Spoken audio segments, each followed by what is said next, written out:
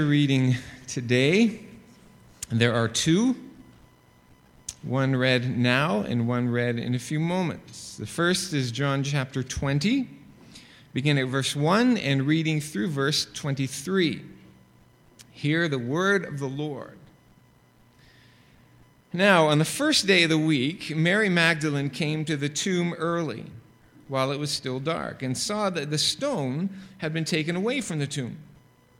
So she ran and went to Simon Peter and the other disciple, the one whom Jesus loved, and said to them, "They have taken the Lord out of the tomb, and we do not know where they've laid him." So Peter went out with the other disciple, and they were going toward the tomb. Both of them were running together, but the other disciple outran Peter and reached the tomb first. And stooping to look in, he saw the linen cloths lying there, but he did not go in. Then Simon Peter came, following him, and went into the tomb. He saw the linen cloths lying there and the face cloth, which had been on Jesus' head, not lying with the linen cloths, but folded up in a place by itself. Then the other disciple who had reached the tomb first also went in, and he saw and believed. For as yet they did not understand the scripture that he must rise from the dead. Then the disciples went back to their homes. But Mary stood weeping outside the tomb, and as she wept, she stooped to look into the tomb. And she saw two angels in white, sitting where the body of Jesus had lain, one at the head and one at the feet. And they said to her, "Woman, why are you weeping?" And she said to them, "They've taken away my Lord, and I do not know where they have laid him." Having said this, she turned around and saw Jesus standing, but she did not know that it was Jesus. Jesus said to her, "Woman, why are you weeping? Whom are you seeking?" Supposing him to be the gardener, she said to him, "Sir, if you have carried him away, tell me where you've laid him, and I will take him away." Jesus said to her, "Mary." And she turned and said to him in Aramaic, "Rabboni," which means teacher. Jesus said to her, "Do not cling to me, for I have not yet ascended to the Father. But go to my brothers and say to them, I am ascending to my Father and your Father, to my God and your God." Mary Magdalene went and announced to the disciples, "I have seen the Lord," and that he had said these things to her. On the evening of that day, the first day of the week, the doors being locked where the disciples were, for fear of the Jews, Jesus came and stood among them and said to them, "Peace be with you." When he had said this, he showed them his hands and his side. Then the disciples were glad when they saw the Lord. And Jesus said to them again, "Peace be with you. As the Father has sent me, even so I am sending you." And when he had said this, he breathed on them and said to them, "Receive the Holy Spirit. If you forgive the sins of any, they are forgiven. If you withhold forgiveness from any, it is withheld." The word of the Lord. So, Easter Sunday. Today, Christians all over the world celebrate the unthinkable, that a dead man came back to life to live and to never die again. The resurrection is the keystone of Christianity. An arch has two columns made of stone or brick, and they bend toward each other. And to keep the sides from collapsing onto each other, a keystone is placed on the top. And the keystone turns the two columns into an arch that is capable of supporting a considerable weight. Well, the resurrection is our keystone. On one side of the arch is the history from creation to sin to God's relationship to Israel and the world, all the way through Jesus' crucifixion and burial. On the other side is Christ's ascension, exaltations, reign, and all of eternity. On that side is where we Christians live as followers of Jesus, whom we worship and love and surrender our lives to. It is he who leads us to God, and through whom we may interact with God and have the confident expectation that God has taken us to himself to live forever in unspeakable joy. So history, life and eternity. And in between there rests the resurrection, holding both sides in place so as to form an arch by which both of these are made solid. Without the resurrection, Christianity collapses. By resurrection, of course, we mean the historical, actual, and physical reversal of death in the body of Jesus of Nazareth. We're not talking about some form of spiritual resurrection. Spiritual resurrection is not resurrection. We're talking about a heart beating again. We're talking about the process of decomposition that begins on death, halting and reversing. John Updike has it exactly right when he writes this: "Make no mistake, if he rose at all, it was as his body. If the cell's dissolution did not reverse, the molecules reknit, the amino acids rekindle, the church will fall." And the Bible, frankly, admits the same thing. The Apostle Paul says, "If Christ has not been raised, then our preaching is in vain and your faith is in vain. If Christ has not been raised, your faith is futile and you are still in your sins. If in Christ we have hope for this life only, we are of all people most to be pitied." It's that simple. If we don't have this Sunday, we don't have any Sundays.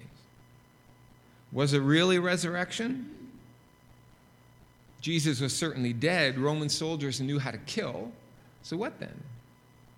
There was the empty tomb. Where was Jesus' body? Never produced. Were the disciples and company delusional?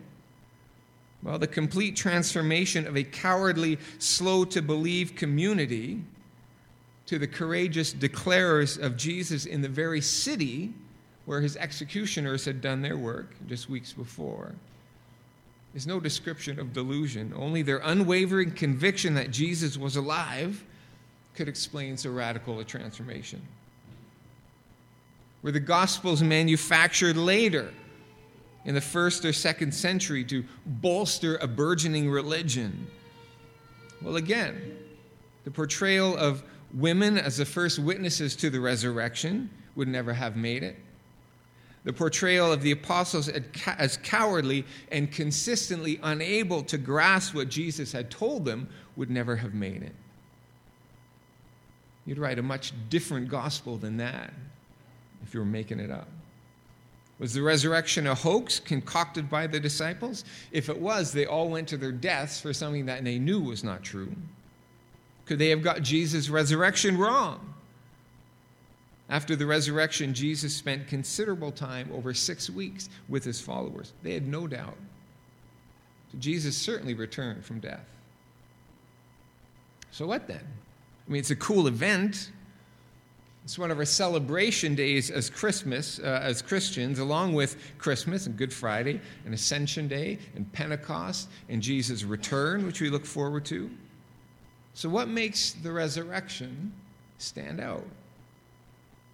Celebrating Easter seems a little bit like celebrating somebody else's wedding. We're impressed with the achievement.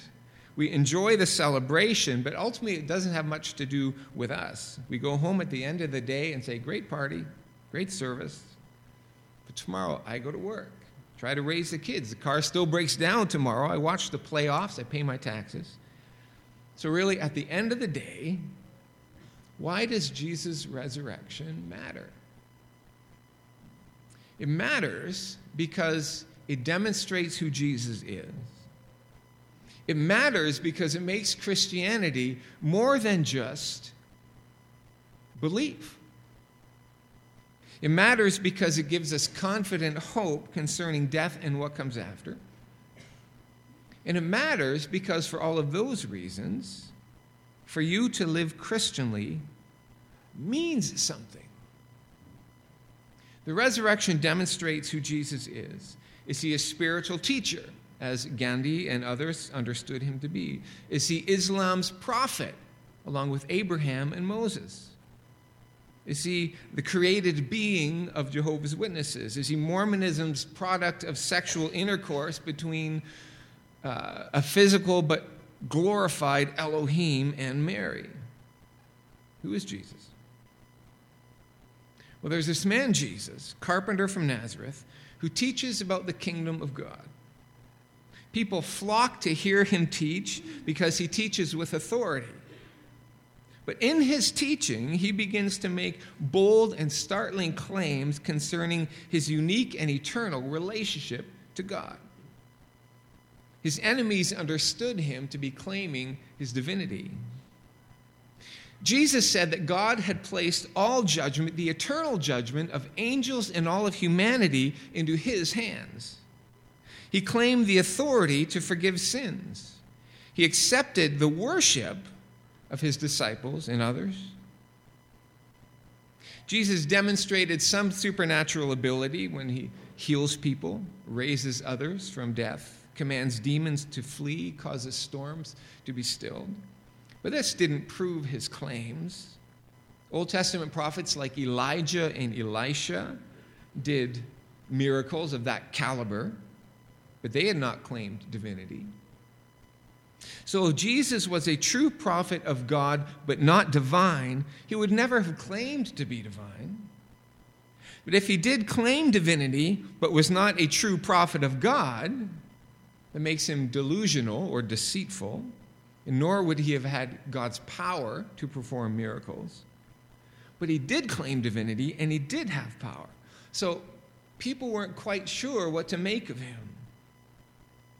But in either case, if Jesus had died and stayed dead, Jesus would have proved a fraud, neither prophet nor divine. To paraphrase one theologian, without the resurrection, all we have is the late Jesus. He can only be a teacher and example, but not even that. If there was no resurrection, he was too mistaken about himself to be a good teacher and clothed himself with too much divine authority to be an example. But the resurrection validates and vindicates all that Jesus said and did. Romans chapter 1, verse 4 says in no uncertain terms that it's by his resurrection from the dead that Jesus Christ is declared with power to be the Son of God. If he is not the Son of God, then everything he taught about God and about himself collapses. He cannot be trusted even as a spiritual teacher if he can't even get his own identity right. The resurrection demonstrates conclusively who Jesus is. Second, then, if that is so, it means that Christianity is not purely a matter of internal belief. It is grounded in a historical event.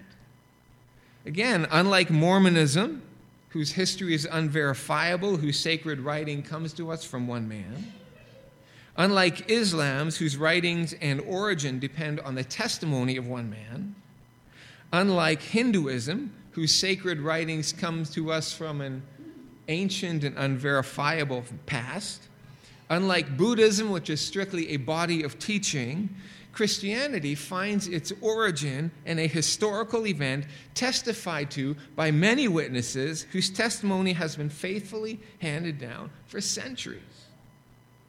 So the resurrection means that I don't have to rely on my heart. We sometimes think of Christianity as having to move from our heads to our hearts. But sometimes it has to move from our hearts to the head. I can't just count on an inner conviction that may come and go. The resurrection gives me something outside of myself to anchor to. The trustworthy historical reality, something that does not change with my feelings. And that anchor is an anchor not just for living Monday through Sunday, but for the future, even the future that lies on the other side of death. The resurrection matters because it gives confidence for hope. In 2005, you probably remember this, 4 Mounties were murdered while on duty near Mayerthorpe, Alberta. And thousands gathered at the funeral of Peter Shimon, Brock Myro, Leo Johnston, and Anthony Gordon, and thousands more watched the service on television. In that service, Don Shimon gave a eulogy for his son Peter, and in that eulogy he said this, quote, "So what do we say in a 3-minute eulogy? The pain of our loss is beyond anything we could ever have imagined. Over and over again, people tell us that they could never begin to understand the depth of our loss. That is true. But we know of one who does understand and feel our pain because he lost his son too. It happened when God gave the sinless life of his son at the cross to redeem sinful lives and to purchase forgiveness for us all. 3 days later, he raised his son from dead and conquered death. It is through this event that we have hope. This hope, that's what's sustaining us. It's not an idle wish, but a certainty based on the promise of God. And this hope fills us with eager anticipation and a longing for the time when we shall be forever with the Lord. It is this hope that will ease the pain of our loss. End quote. This is the hope expressed in the Bible when it says that Christ tasted death for everyone, but also then that death is not the final word. Christ has defeated and then emerged from death. Scripture again, as we shared in his death, so shall we also share in his resurrection. The Bible speaks of life for those who, even though they die, will never die. That those who believe in Jesus will not perish, but have eternal life. And without this promise, then why do things matter? Why seek forgiveness? Most of us could live with our sins with moderately, at least, unmanageable guilt, if any guilt at all. We can do that for a few decades. And living according to God's wisdom and making better choices accordingly will make our lives less painful. That's true. What does the resurrection have to do with that? And what about Christians who suffer because they're Christians, whether dying in India or being suddenly mocked at school? Why bother? Who needs it? But the hope of eternity puts these things in a whole different context that says this life is not the only life you get, but this life determines the next one.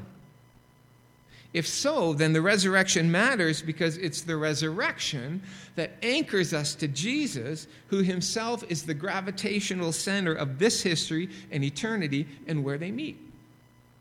If the physical resurrection of Jesus really happened, then Jesus really is God's divine Son, which means that there is a historically grounded hope for eternity. And if that is so, then Christianity is true.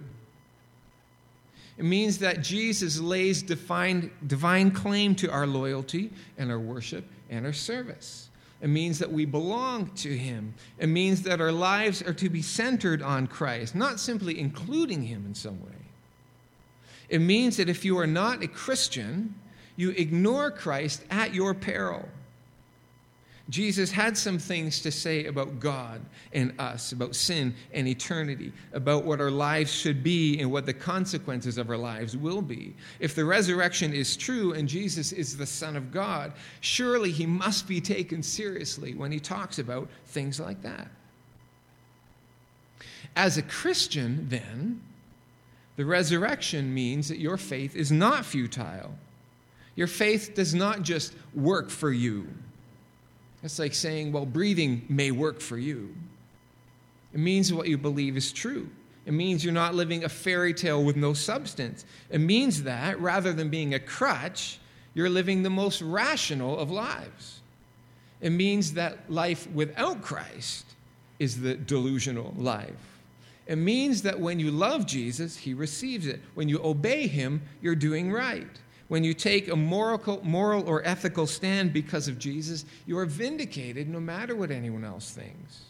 It means you have an anchor that is secure and that you have not put your hope in something that will prove false. It means that every moment lived for Christ's sake is lived truly and is lived rightly, and that to live Christianly has meaning. That's why the resurrection matters. It demonstrates who Jesus is. It demonstrates that Christianity is more than a matter of simple inward belief, but it's grounded in reality. It gives us hope for an eternal future, and that life here then has meaning. That's what we celebrate today, and that's why we celebrate it. Easter is the greatest day of your life, Because Easter is the greatest day in history. That's why we're here on this day, and that's why we live the way that we live. Amen? Amen. I'm going to continue reading from the scripture, again, John chapter 20, verse 24, where now we read that Thomas, one of the 12, called the twin, was not with them when Jesus came. So the other disciples told him, "We have seen the Lord." But he said to them, "Unless I see in his hands the mark of the nails, and place my finger into the mark of his side, I will never believe." 8 days later, his disciples were inside again, and Thomas was with them. Although the doors were locked, Jesus came and stood among them and said, "Peace be with you." Then he said to Thomas, "Put your finger here and see my hands, and put out your hand and place it in my side. Do not disbelieve, but believe." Thomas answered him, "My Lord and my God." Jesus said to him, "Have you believed because you've seen me? Blessed are those who have not seen and yet have believed." Now, says John, Jesus did many other signs in the presence of the disciples, which are not written in this book, but these are written so that you may believe that Jesus is the Christ, the Son of God, and that by believing you may have life in his name. Amen.